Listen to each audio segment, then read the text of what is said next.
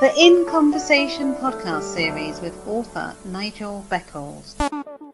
Welcome to the podcast. Please like the podcast and subscribe to this channel. Thank you. Have you experienced several failed relationships or been through a divorce? How can you avoid making the same mistakes again? How to avoid making the big relationship mistakes is out now. Hi, my name is Nigel Beckles. My new book is packed with practical and common sense strategies that you can use to make better relationship choices. Now you can discover the dangerous myths about love.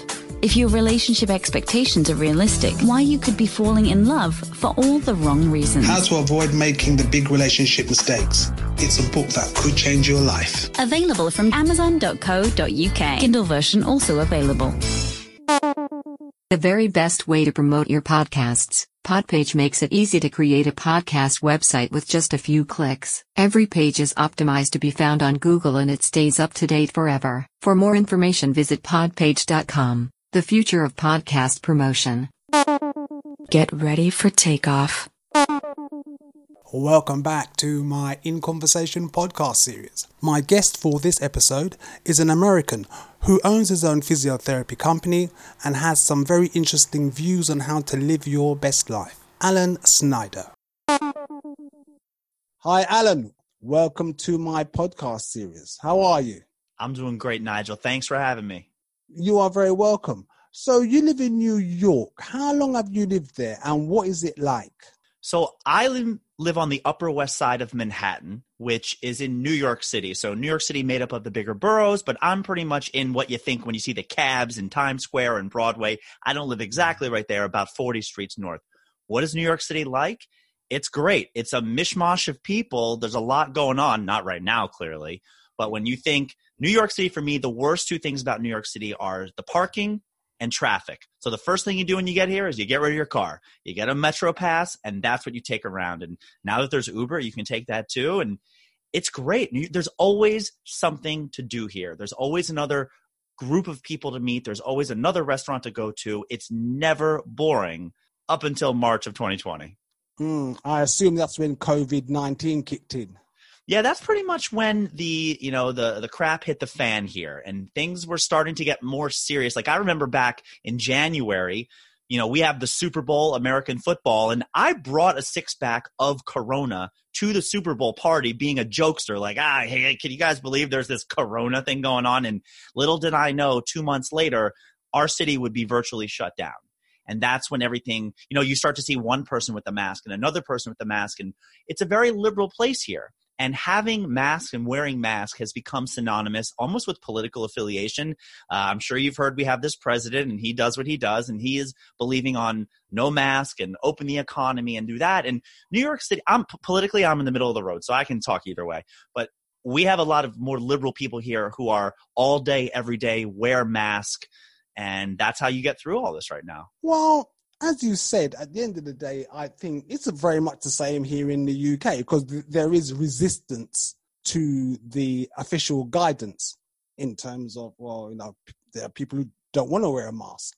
So, but at the end of the day, common sense should tell you that if you don't want to catch COVID, then basically you need to protect yourself the best way you can, whether that be a mask, whether that be wearing gloves when you go to the shop, which is what I do.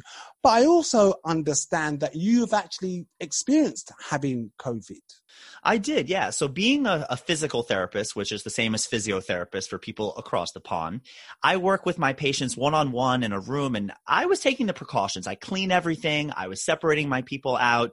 And at the end of March this year, there was just a Saturday night that I was doing my thing. And next thing you know, I said, I don't feel so great. And I went home and I was shivering and I basically had the flu for really, really bad for about 48 hours. I didn't have any breathing issues, which they've talked about, but I consider myself a young, healthy person being 36 years old.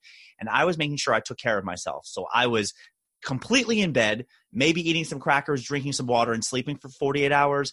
I was kind of lethargic for about a week. And then I had a tiny little cough for about a month. But then after that, I was good to go, and things have just been really slow here. I mean, my business shut down for 2 months, and luckily there was unemployment, and there's all types of ways of helping people out here. But right now, it's a slow catch up, and I am definitely not back to where business-wise where things were pre-COVID. Well, you're a doctor. So how long have you been qualified and what do you specialize in?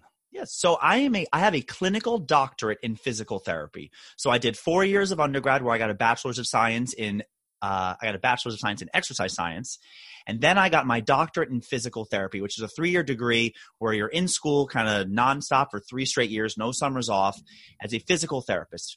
Physical therapist, there's a lot of different spheres you can go into. The big ones are hospital, then there's rehab, and then there's outpatient, which is what I do. So the hospital is when you're in the hospital and somebody comes to your room and gets you out of bed and gets you moving and gets you walking. Rehab tends to be more severe cases. Those are the people who think like a spinal cord injury, a car accident, somebody who needs to be in a facility for weeks at a time, but still is not back to 100%. And then they go home. And then sometimes we have home therapists. They come see people in their homes to get them back to 110%. I always say 110% because you can be better than 100% because most people are not running at 100%. And then when you're good enough to get going to where you have to go, or maybe you have an injury, maybe you have an ache or a pain, that's where I come in. That's when you come see me in my office, and whatever it is, whether it's balance, strength, range of motion, endurance, I'm there to get people back to healthy functional living. That's what my goal is. Well, I also understand that you are a semi-professional dodgeballer. Now, you have to excuse my ignorance. What is dodgeball? So it's funny. When I say semi-professional, we have lots of – so let's start with the obvious. What is dodgeball? Dodgeball is a children's game where you put 2 teams in a gymnasium and they have these big balls and you throw them at each other. And the goal is to hit another person. There's a movie, if you've never seen or heard of it, with Vince Vaughn, Ben Stiller. It's a very fun game that used to be around when we were kids, but then that turned into a little bit of a picking on people game, so they banned it in all the schools. But it's a lot of fun because you take these softballs, which you're not going to really hurt somebody, but you could leave a nice little red mark on somebody's face, which you're not allowed to throw it at their face anyways. But you could not really hurt people. But I was always good at that because when you throw it at somebody and then if the other person catches your ball, well, then it reverses the role. The person who throws it is out and the person who catches the ball gets another member of their team back on the court who's maybe been eliminated. So it's meant to be a fun social game. In New York City, they have lots and lots of games and activities and leagues for people to play in that are social. They're meant to meet people. You come in and we have any sport you can think of, from bowling to basketball to softball to flag football and soccer and volleyball. And they started adding dodgeball. And I ended up playing for 2 different teams, 9 months a year. And when I say semi-professional, I never got paid to play, but we were competitive. I mean, we were very good. There were championships here and there. Now, it was a dodgeball team that played dodgeball for 1 hour, and then we went to the bar for 3 hours. So you could make the argument that we were professional drinkers that played dodgeball for an hour. But the point was to be fun, to be social, and some of my best friends in the world right now come from – I just put my name on a list. You pay your $40, $50 and you go play, and then you get paired up with other people that kind of do the same. I've only been in Manhattan in New York City for 12 years. So it gives you a great chance to meet people and develop relationships and friendships and also love interest type of thing. So it's been so much fun, but being semi-professional is more – I'm pretty good. I'll just put it out there. I've played sports my whole life. I played hockey for most of my life. I play lots of different sports such as baseball and softball. And I actually started training professional fighting about 6 years ago. I do the training, not the fighting. So it's more going to the gym, hitting the pads, getting the workout. And it's actually how I met my current girlfriend, because she was new to the city, but she's been doing martial arts her whole life, and she just signed up for the gym that I was at, and we bickered for 6 months, and next thing you know, we lived together 3 years later. Your kind of trajectory or your kind of activities, they seem very physical, because obviously you're doing, helping people with their bodies and all of that kind of stuff. Why do you think that is? I think there's nature versus nurture. You have some people that are born and they want to look at butterflies and that's what they like. And then you have other people that were put into it when they were younger and they've grown up liking something. Now, I started playing sports at a young age, which is funny because my father couldn't care less about sports. He doesn't play, he doesn't move. But my mother thought, and it's great for kids for socialization to start off in recreational activities. And I enjoyed it. I liked it. I like watching sports. I am watching a sport right now in the background of this. I mean, I'm not really watching it, but it's on the TV because one of my favorite teams is playing right now. So I just kind of have one eye on that. But I love it. There's something inside me that loves this physical being in shape. And I'm not an Instagram model. I'm not six-pack abs. But here in America, we focus on 30 minutes of exercise, of movement every day. And if you're not moving, you're dying. It's scary because I kind of grew up liking to play sports, and the older I've gotten and the smarter I've gotten, I realize it's more of a necessity. When the World Health Organization puts out every year the census of people that have died, I think it's like 2 years ago, they're always a year or two behind, you find that the number one killer in this world, it's not COVID, it's not cancer, it is cardiovascular disease as it relates to stroke, heart attack, peripheral vascular disease, diabetes. All these things can be tied back to how healthy your heart is.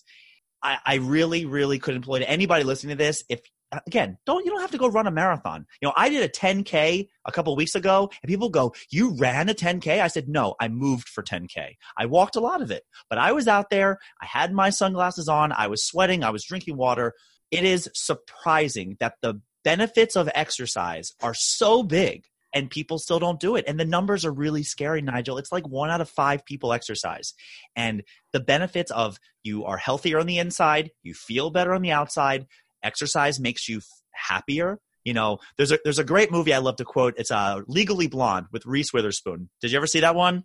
Yeah, she becomes this lawyer and she's defending her sorority sister who is on trial for murder. And her defense that she tries to come up with is she says, look, she exercises and exercise produces endorphins and endorphins make you happy and happy people don't kill their husbands. So she couldn't have done this murder. And you know what? Like clearly it's meant to be a movie, but there is truth to that is when you get out and when you move. And again, it's not about running. It's just about moving. You feel so much better. And at the same time, I know for me, when you put on a pair of jeans from the previous year and they don't fit so well, you feel worse. Mentally, you feel physically, it's just not the same. So I have kind of gotten into this mindset and I don't eat the healthiest. I mean, I have an unhealthy addiction to pizza. I love pizza. I'm sorry. Hello, my name is Alan and I'm a pizza addict. If they had meetings, I would go. But you have to put in the work to at least try to take care of yourself. Kind of mentioned, it's the one thing with COVID, and I don't want to keep talking about COVID, but they don't talk about this. It's masks, don't wear a mask. Wear gloves, don't wear them. Nobody's out there saying, are you taking your vitamins? Is your heart getting some exercise? Kind of what I told you. I legitimately was running, making sure I was running, and then I got sick, and my body bounced back pretty quick. And I know people in my age, unfortunately, that have passed away. And I'll just tell you, they were not a description of health. And if your lungs on the inside are not reflecting what your outside is, you're not going to have a long, healthy life. And that's very sad. Well, I appreciate that answer because I was speaking to my mother earlier today, being Sunday, the 16th of August, 2020. And my mum is 84 years old this year. She's a type 2 diabetic, but she's fit. She's a vegan. She has an exercise bike, which she uses every day before the advent of COVID. Beautiful. She would go for long walks. She keeps herself active. And one of the sayings that I like is basically, if you don't move it, you're going to lose it. Love it. It's really as simple as that. You have to keep, whether it's mentally or physically, you've got to keep yourself active.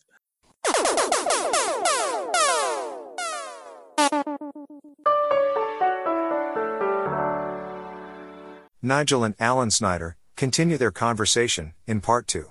Coming soon. Thank you for listening. Please like and subscribe. Another In Conversation podcast coming soon.